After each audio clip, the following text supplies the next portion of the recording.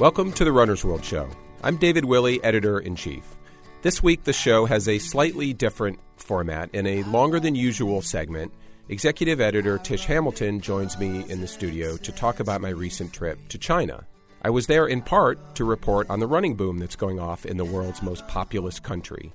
I ran in a race, spoke to local runners and race directors, and came away with some interesting and surprising insights. We'll share excerpts from a few of my interviews and give you a tour of sorts of what it's like to be a runner in China today. Then, in the kick, we'll recap the week's running news, which includes a booming black market for race bibs and some hard-won marathon training advice from Olympian Desi Linden. Thanks for joining us. So I run along. This may be a surprising fact to some listeners. Runner's World publishes 19 international editions. Our partners reuse some of the articles we publish here in the U.S. and mix in some of the stuff they write and report locally. We're in Europe, South America, Australia, New Zealand, South Africa, and for the past 4 years, in China. In April, our Chinese partners hosted me at the Runner's World International Running Festival in the city of Nanjing, where I also spoke at a summit about the state of running in China. And running is booming in China. It's very hard to get the kinds of numbers about participation we can get here in the States, but according to the Chinese Athletic Association, more than 3 million runners took part in a running event in 2015, and there are now 20 times as many runners as there were 20 years ago in China. This was my first trip to Asia, and I spent 6 days in 3 different cities: Nanjing, Beijing, and Shanghai. That's a lot of moving around for such a short trip, but I really wanted to see this running boom up close and to try to understand what was driving it. And perhaps because it's our 50th anniversary here at Runner's World, it was not lost on me that it's also the 50th anniversary of the Cultural Revolution in China. So I also hope to use running as sort of a lens through which I might be able to understand modern Chinese culture, or at least understand the differences between that culture and our own. I ran in every city I visited and interviewed about a dozen runners and race directors. They were men and women ranging from relative beginners to experienced marathoners to elite pros. I spoke to some of them in English and to others through a translator, and the language barrier was always front and center in China. But it was a fascinating trip, and in some ways my expectations about running there were confirmed, and in some ways they were surprisingly confounded.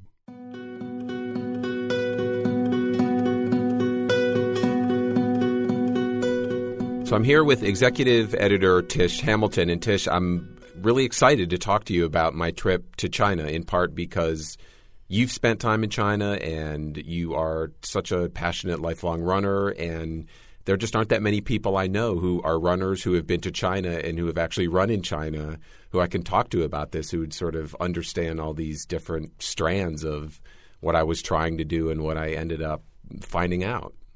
And I'm excited to talk to you because, as you know, I'm really interested in China because my daughter is from China. And I've been there twice. I went there in 2005 to get her. And then she and I went back in 2012 for a homeland tour. And the changes I saw between 2005 and 2012 were just huge. It was so drastically different.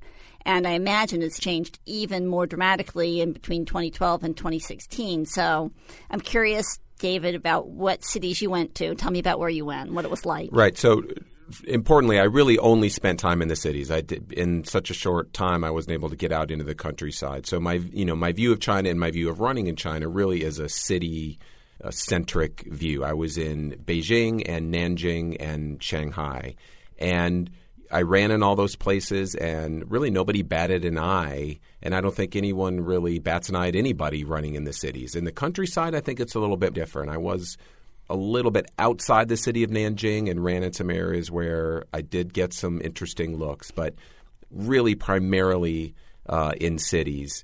And again, it just felt like running was a normal thing and has grown so much there so quickly, as you said. I actually spoke to one runner named Wei Jun, who's been running for 20 years and is actually a race director there. And here's what he had to say about the growth of running in China.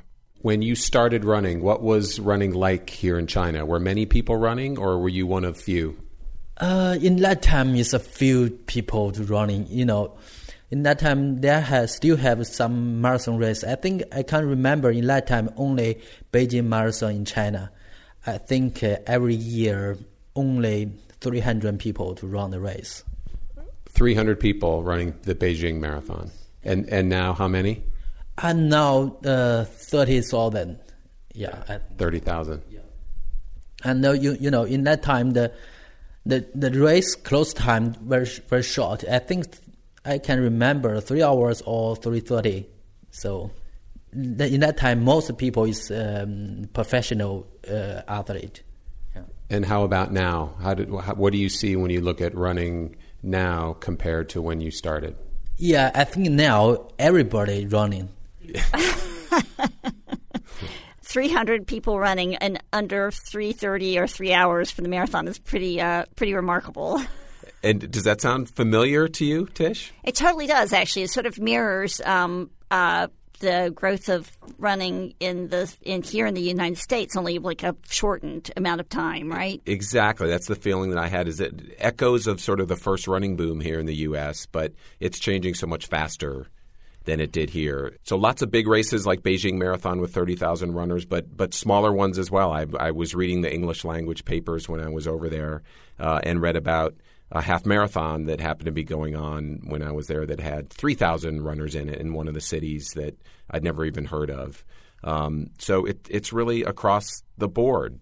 It can be really hard to get statistics about the number of runners, the number of races in China, but I was able to pull some together from the Chinese Athletic Association, which says that in 2010 there were 13 officially registered marathons in China. And in 2015, there were 134. So, in 5 years, essentially a tenfold increase, which is pretty incredible. Okay, so many more people are running in China now over the past decade. Did you get a sense while you were there or while you were reading about it as to why? Why is running becoming more popular in China? Well, broadly speaking, the biggest reason seems to be socioeconomic. People now have disposable income. Millions of people are in the middle class, upper middle class, upper middle class, and they have the luxury of thinking about their leisure time and thinking about their health and their fitness in ways that they never used to. And as we know, running is the most accessible sport or form of exercise there is. Pair of shoes and a change of clothes and you're good to go. And did you get to talk to any runners? Like, who is running? Who did you get to talk to? Yeah, it's the full range. There are professional runners in China, and there are everyday runners, people who are parents and they have jobs and they're squeezing in running into their busy lives. And I talked to about a dozen of them, and it was then that I started to get a little bit more of a specific sense for why those individual runners run, and it sounded pretty familiar. I'll be interested to hear what you think, but here's part of an interview I did with a relatively new runner who lives in Beijing. My name is Audrey. My Chinese name is Wang Jie, and I worked as an anchor in CCTV Sports Channel. And how long have you been running? Not very long, actually. It's just more than 1 year. And why did you start? Because I love to go to the gym to do the exercise every day. So many people say, you can run. And then I just run. I just began to run. And very complex reasons. Yeah. What do you love about running? I think running can lower my pressure. And I feel that I can finish something. I can handle something that I like to feel that I can do it instead of I can't finish. What is one of the most amazing things you've seen or experienced while running? When I finished my first 5 kilometers. Yeah, there's a obstacle that in your mind that 5 kilometers is a point that you can't break it. But when I first time to finish the 5 kilometers, I feel very pleased and I feel very confident that I can run 5 kilometers. If I can run 5 kilometers, then I can finish the 10, maybe more. So there are two things I love about that. I love that her reasons are not complex. Right. And also that she's an anchor, right? So she's somebody who's obviously very accomplished, and yet she loves that feeling of daily accomplishment when she goes for her run, which is like what we all feel, right? We feel like we've started our day with an accomplishment when we started our day with a run. Yeah, it was really empowering. And sitting there talking to her, you know, her eyes lit up when she was talking about running and the power that it has for her in her daily life and the way that she uses running. So Audrey obviously was a new runner, but I also talked to a 39-year-old runner who's done more than 50 marathons. 我叫胡志军，来自就是本地人，南京人。 So his name is Hu Zhijun, and he's the local person. How long have you been running? 真正参加马拉松的话，应该是8 He 年。 has been running for 20 years. Yes. 20 years, wow. 首先，一个是体格上面的。 So actually, when he started running, he just think of to make him look more stronger. But later, he realized that running could to release the pressure in his work or study, and also this kind of running marathon competition makes him feel very happy. And what is your PR, your best time, and what are your goals for the future? 正常呢，我8年中间的话，应该是参加了有。 The best time is 3 hours and 17 minutes, and his goal is 3 hours and 10 minutes. Okay, so he's been running for a long time, 20 years. But one thing that struck me with both of them is they both talked about running to relieve pressure, which I think we would call stress here. And it's something that we definitely relate to, is relieving stress. It has to be so stressful to live in those cities, Beijing and Nanjing. They're so crowded and so bustling, and just getting through the day is quite an achievement. And they're so loud, and there's so much that's like in your face all the time. Yeah, it's blowing off stress. You know, again, a very familiar reason to us that we hear from runners and from Runner's World readers. But it was pretty clear that it was a great tool for that, for this gentleman and for lots of other people as well. So you got to talk to some regular runners. Did you talk to any professionals? I did. I actually talked to the fastest female ultra runner in all of China. She does 50K, 100K, sometimes longer, and I was told she even sometimes wins outright and beats the men. My name is Dong Li. I come from Beijing, China. Why do you think you are such a good trail runner and ultra runner? 应该说比较有意思吧，然后也是非常享受。 She said that is a very exciting experience, and maybe you can relax yourself in the natural, and more challenge for self, And are you on a team? Solomon, international team. So they're one of your sponsors then, Solomon? Yes. Do you have any other sponsors? Red Bull. Red Bull, yeah. Solomon and Red Bull. So you're able to do this as your job? You make a living as an ultra runner, yeah? 工作加越野跑吧。对，最后还是以 can make a living, She said she want to study more about how to organize the race. Maybe she will organize a race, maybe by herself, maybe by some company, be an organizer. You want to be a race organizer as well, yeah. Ha! I love her. I love that you got to speak to the fastest ultra runner. And I'm also struck by, how when you're speaking to all these people, there's so many similarities, but there has to be differences. There has to be differences to running in China. So I'm curious, what did you see? Right. So many of the conversations that I had with runners about running and what running was doing for them and why they ran, it did feel very familiar. But of course, there were lots of differences. And they really struck me at the race in Nanjing, the things I observed directly Some of them are pretty interesting. Here's what it was like at the starting line.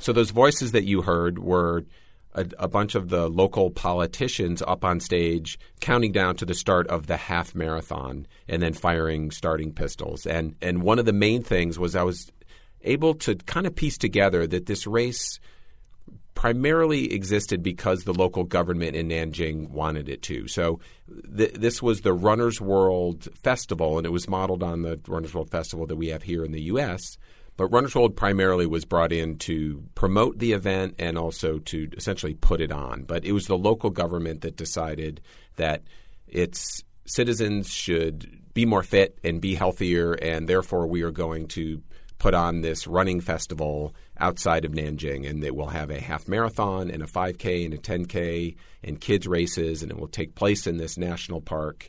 So it was extremely organized, but that struck me. You don't often have local races pop up because the local government decides they want them to. And did you get to talk to any of the people who were racing? I did. So I ran the 10K, and after the race, I talked to another one of the runners who crossed the finish line roughly around the same time that I did. So what is your name? My name is 卓强。我可以说中文吗？可以说中文。你好，我是中国银行的一个客户经理。Just from China Bank, Bank of China. Yeah. About a customer manager. He's a local runner, and he liked to run around the course before. Yeah. You ran the 10K? 你是跑10公里吗？Yes. Congratulations, good race. Thank you. 就是恭喜你了。Congratulations to you. Yeah. Thank you. You too. 好棒！我在冲刺的时候和一个外国友人在一起冲刺，我觉得非常荣幸。Yeah. He said he's been with foreign runners that he felt honored about that. Yeah. Yeah. Thank you. I'm honored too. Yeah. Thank you. 谢谢。拜拜。So he mentioned running with the Bank of China. Did he run with a team? He ran with a huge team, and that was another one of the big differences that struck me over there. You know, we, of course, have running groups that run together, and sometimes there are corporate teams. But at this race in Nanjing, there were about 5,000 runners total. There were huge corporate teams, and they run with flags, flag bearers out in front, and they're all wearing team uniforms and team backpacks, and they have these cheering sections at the start and the finish. And I was also able to piece together that was another big driver for this race. In addition to the government being so involved, big corporations got involved, and I think they sort of compelled some of their employees to get involved.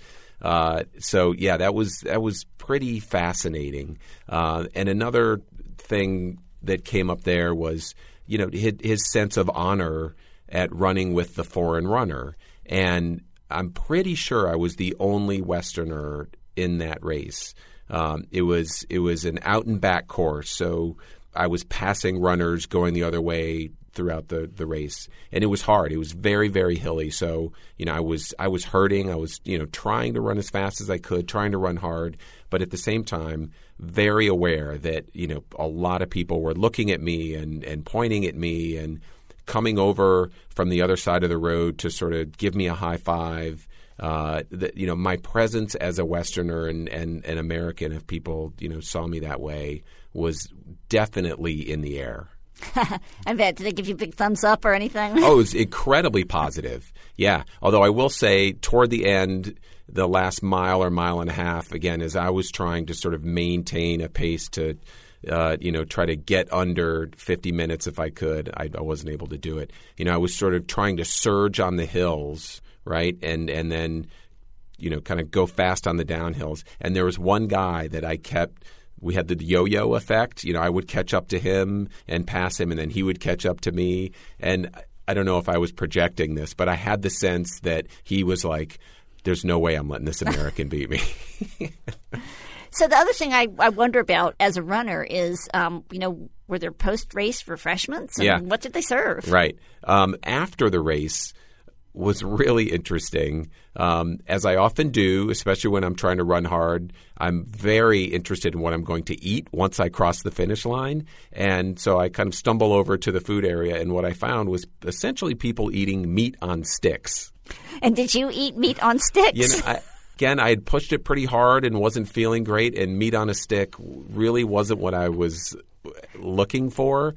So no, I did not partake in that instance in the local cuisine.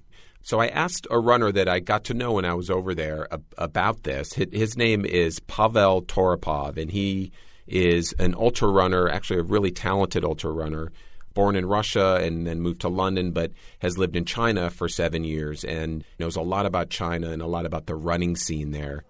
What do you think of the race? What do you think of what you've seen today? Well, actually, I thought I knew Chinese races, but this has surprised me because I did not expect so many people to come.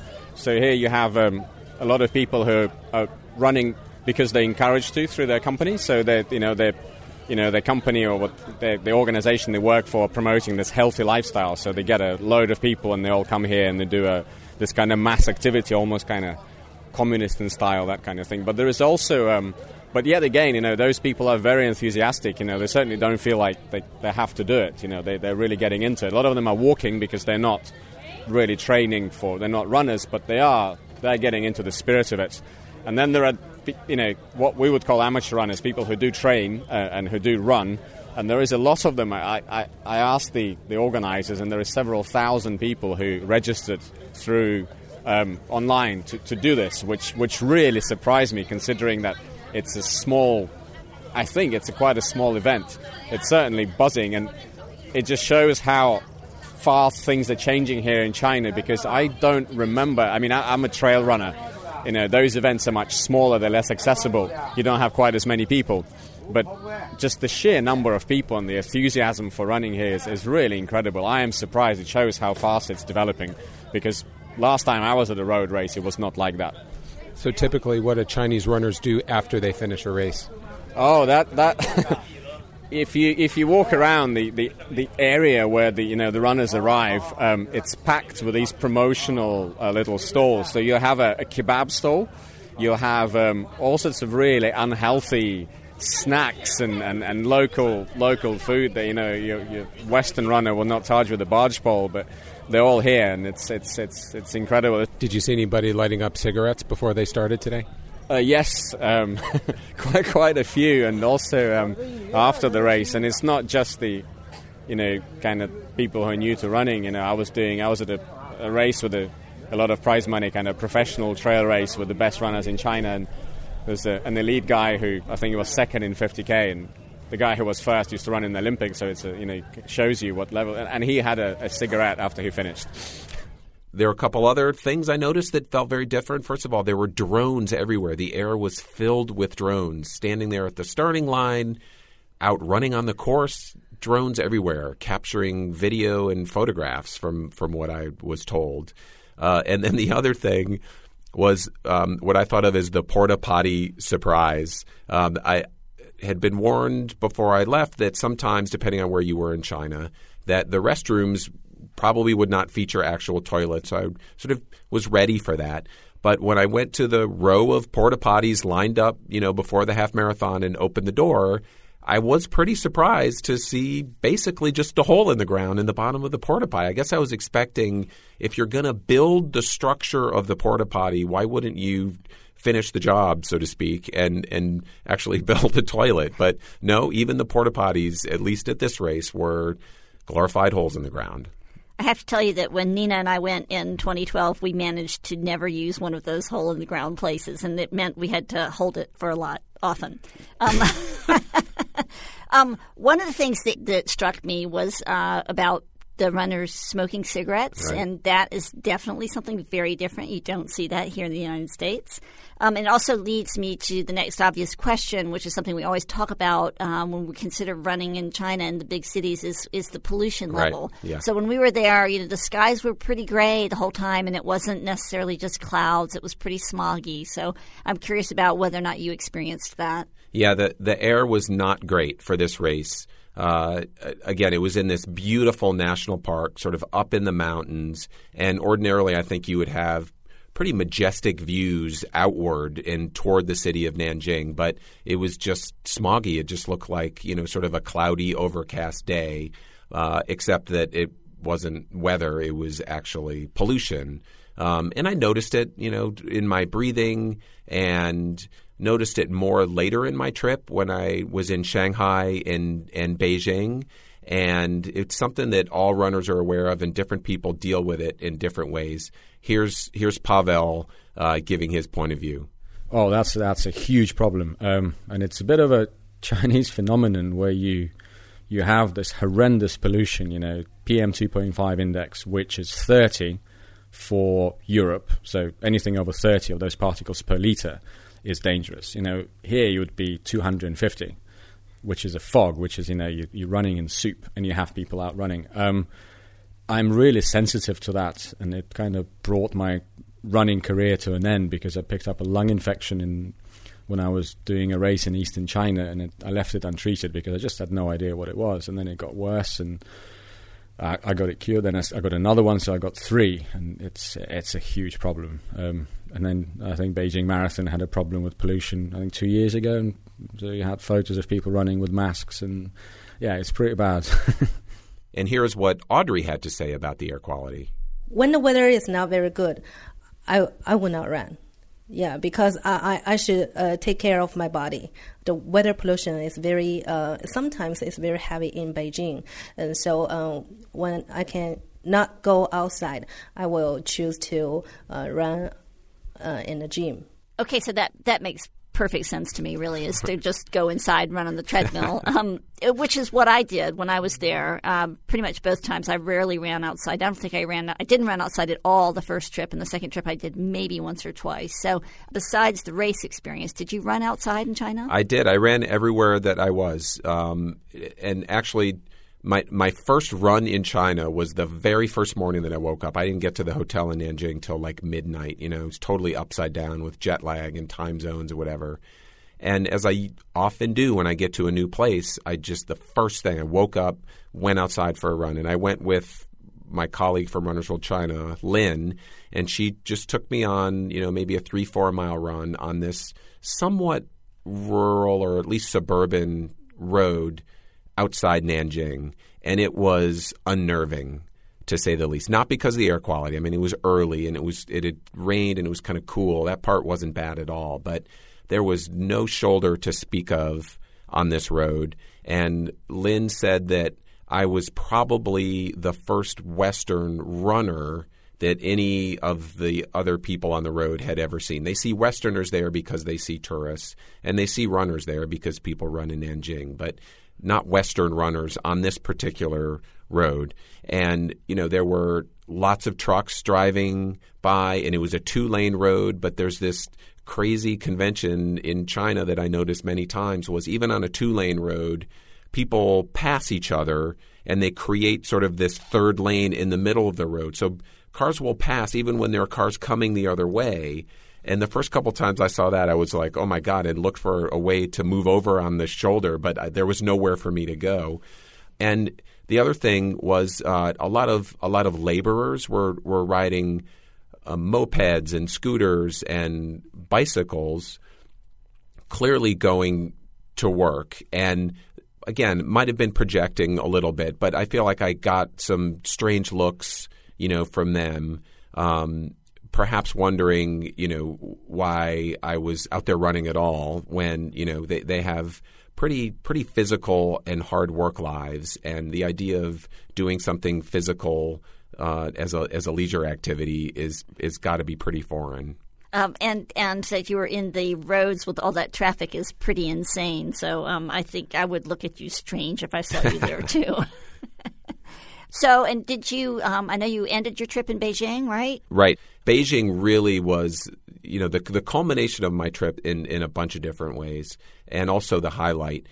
We spent one day out at the Great Wall of China. We got very lucky, and the weather was actually great. We saw blue sky. People were freaking out because there was blue sky.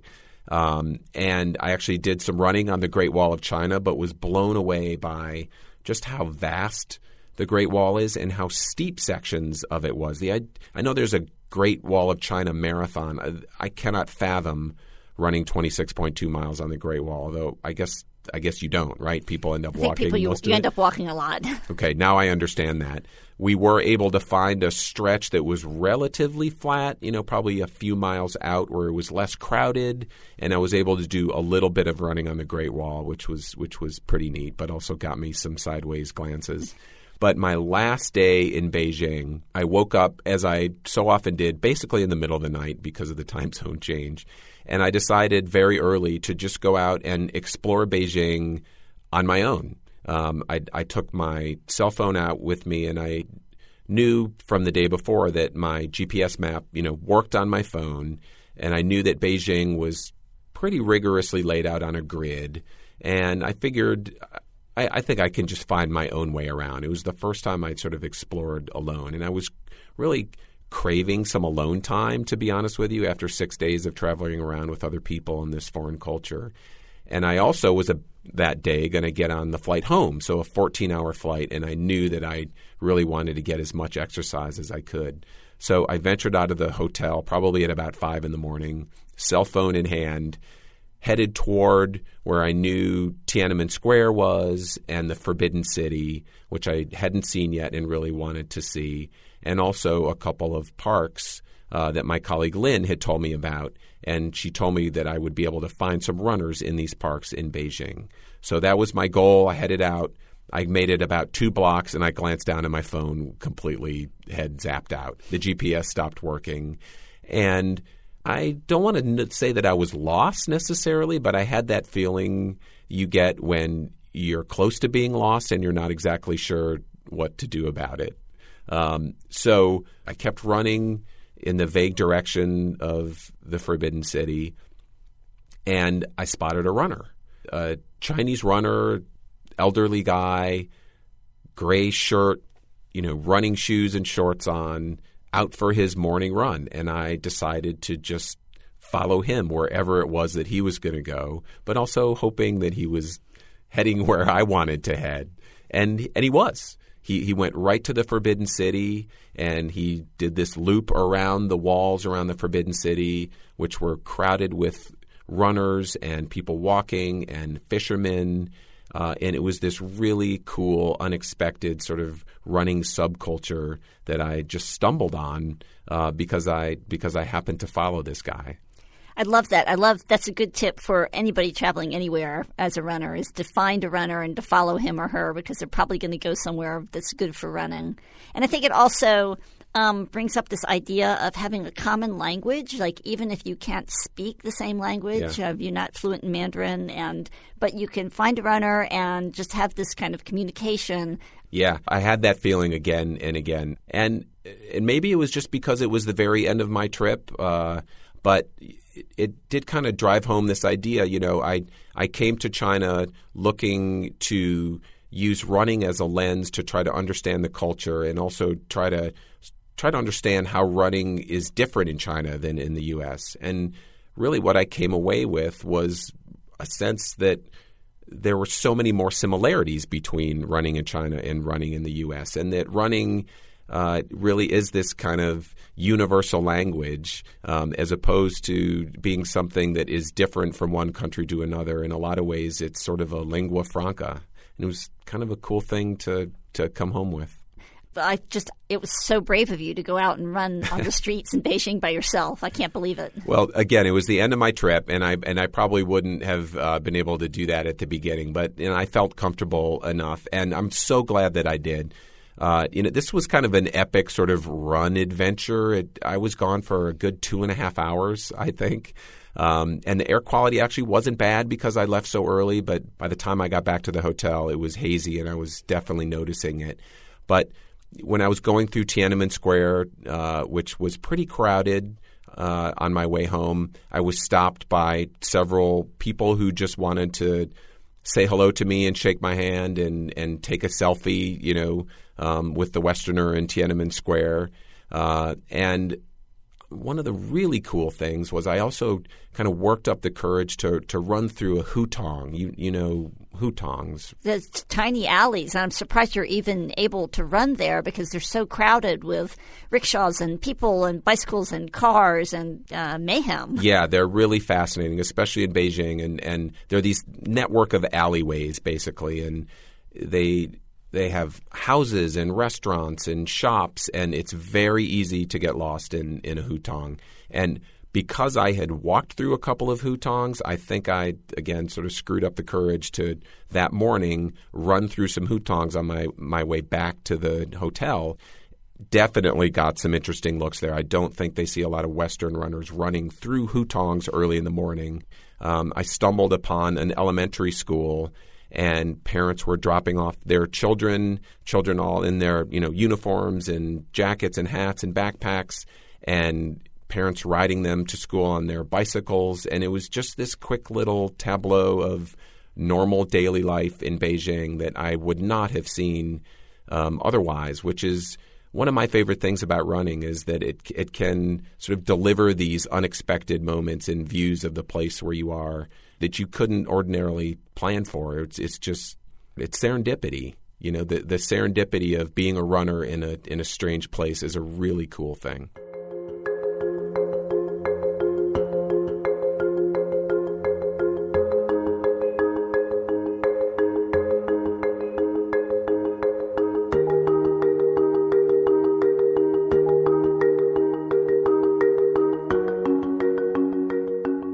I took a bunch of photos on my trip to China, and if you'd like to see some of them, go to runnersworld.com/audio.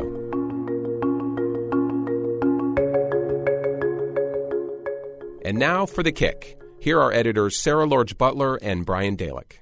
All right, Sarah, to start off the kick this week, we're looking at the Brooklyn Half Marathon that happened this past Saturday, but the story really kind of started before the race kicked off. That's right. It's one of the most popular half marathons in the country. Registration for it opened back in January, and it sold out in less than an hour. And on Thursday before the race, we started noticing that bib numbers were going up for sale on Craigslist and on marathonguide.com. Not just a couple, but dozens of them. Okay, so why would people want to sell their bibs? Well, there's a couple of reasons, but the first is that entering races these days can be pretty expensive. If you were not a member of New York Roadrunners and you tried to enter the race, it was $85 to enter. It was $65 for members, but that's still a decent chunk of change. The other reason is a small percentage of people do this, but some people try to cheat. They give their bib number to a faster runner, and they can use that half marathon time to qualify for a race, like the New York City Marathon has a few spots reserved for people who are fast enough, who run fast half marathons. So beyond the cheating aspect, organizations like New York Roadrunners, they don't want you to do this for a couple other reasons, right? This is a really bad idea. You should never do this. And the number one reason is in case you are out on the course, you're wearing a bib number that does not belong to you, and you have a medical emergency. People are trying to help you, and they don't know who you are, and they don't know who your emergency contact is. That is very scary. So you should always run a race and be who you say you are. That's the primary reason. The second reason is that it really messes up the results, and it's not fair to the other runners. So let's use an example. Let's say you are a 64-year-old woman, and you can't run, and you give your bib to a guy who's in his 20s. That's going to mess up the results if the guy runs fast. All the other women who are in the 60 to 64 age group are going to wonder who this fast person is, their peer, and it's actually a guy. Anytime we've done a story like this, we see that our readers are split on the process of transferring a bib. That's right. I think some people are never going to see the problem with it, no matter how many times we explain it to them or a race explains it to them. Other people are starting to get it, that this is not something you should do. And we were actually kind of seeing that in the way these Craigslist ads were worded. There was a little bit of an acknowledgement. There were women looking to run as women, men looking to run, other men to run it for them, and people saying, I'm not trying to cheat or anything. I'm just looking to recoup some of my costs. So I think awareness is growing, but it's not enough to stop people from still trying to get some of their money back. So I don't know if that's good news or bad news. And we did have some readers point out that they just don't understand why bib swapping can't be made legal. And some races, like the Pittsburgh Marathon, in fact, do have official bib transfers. So moving on, Sarah, the FDA recently issued a new warning that runners need to be paying attention to. Yeah, it's about fluoroquinolones. And these are broad-spectrum antibiotics, and they're in wide use, and they can cause a host of side effects that affect runners, especially with their tendons. We're talking Achilles tendons and maybe calf muscles as well. Yeah, and these are antibiotics that, doctors we talked to said they're used regularly. They're used for sinus infections or urinary tract infections or respiratory infections. Yeah, you might have heard of some of them. You probably have. Levaquin is one of them. Cipro is another one that's commonly heard. So you really need to tell your doctor if you are a runner and the doctor is trying to put you on one of these antibiotics. You've got to be aware of this warning. And some people, they're just not going to be able to avoid taking these. So what's their advice when it comes to the running? First of all, know that the effects can be long-lasting. They can last sometimes for months after you've finished taking a course of these antibiotics. And second, you might have to be prepared to cut back on your training. You might have to reduce your mileage or avoid things like hills or, speed work and interval work that can really put added stress on your tendons. Yeah, and we got some great comments on this story when it came out. It was pretty overwhelming, actually. We posted the story, and we quickly had comments from a lot of runners who said they had taken these antibiotics and they had suffered immediately with either tendon damage or muscle damage, and in some cases they were still suffering the effects. Other people were just sharing the information, and they were going to talk to their doctors, which is good. Finally, Sarah, you had a conversation with elite marathoner Desi Linden, and that story went up on our site this week. That's right. She's currently getting ready for the Olympics in Rio, where she'll run the marathon. And it's always fun to talk to Desi. She's kind of a perennial fan favorite. Why do people seem to really support her? A couple of reasons. First of all, she's never won a major marathon, and she's been second a bunch of times, including at the Olympic marathon trials where she finished second. She had made no secret of the fact that she had hoped to win that race, but she finished second again.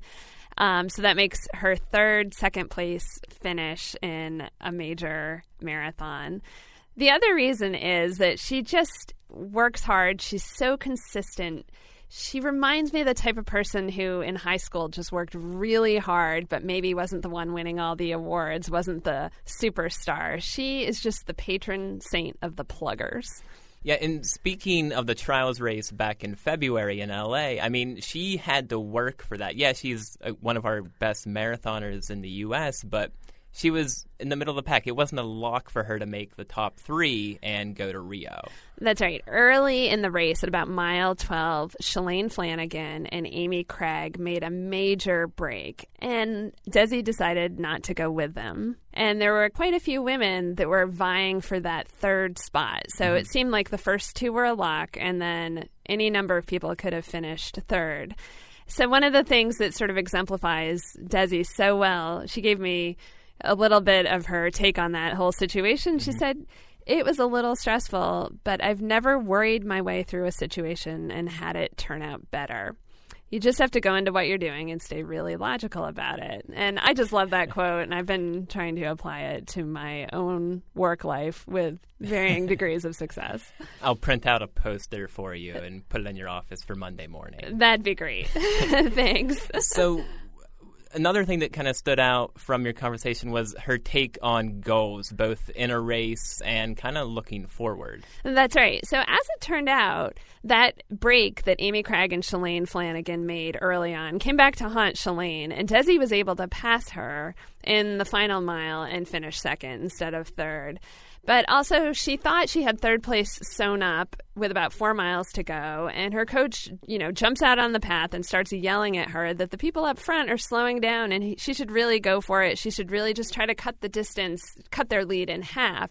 And she talked about the importance of setting mid-race goals. So don't just cruise to the finish line, but give your brain something else to focus on, break it down a little bit, give yourself something else to look for that last lonely stretch, especially of a marathon. Yeah, be able to adjust on the fly because things can change for any type of runner out doing 26.2 miles. That's right. I think if you're running a marathon, like people talk all the time about having A goals, B goals, C goals, but I think it's important to be able to adjust your goals as you're racing too, especially when it's such a long race. And what's her mindset just, with a few months before the Olympic Games? Well, I asked her if she was nervous yet, and she said not really. You kind of have to, save your energy. You can't be thinking about it all the time because if you get too excited, that's when you get injured and that's when you burn out.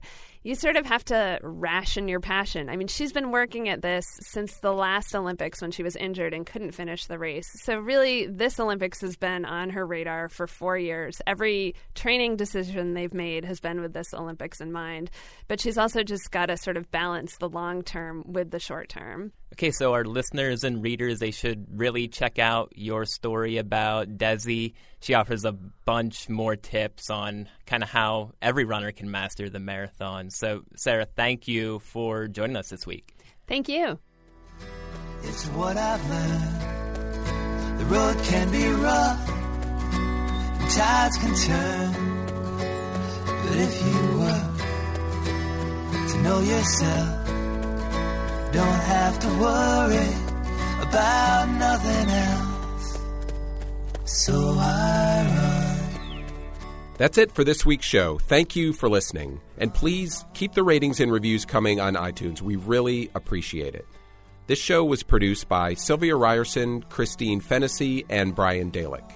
The music you're hearing now and that you heard at the top of the show was written and performed by Thunderhoof. We hope you'll join us next week when we will have a couple of exuberant shelter dogs teach us a few things about running with your best friend. And remember to check out our second podcast, Human Race. Next week, every runner's worst nightmare, getting trapped in a porta potty at the worst possible time. Years seem short, days seem long, and it's alright if your heart is strong, whether or not there's a number on your chest. Always keep striving, trying to do your best. And so I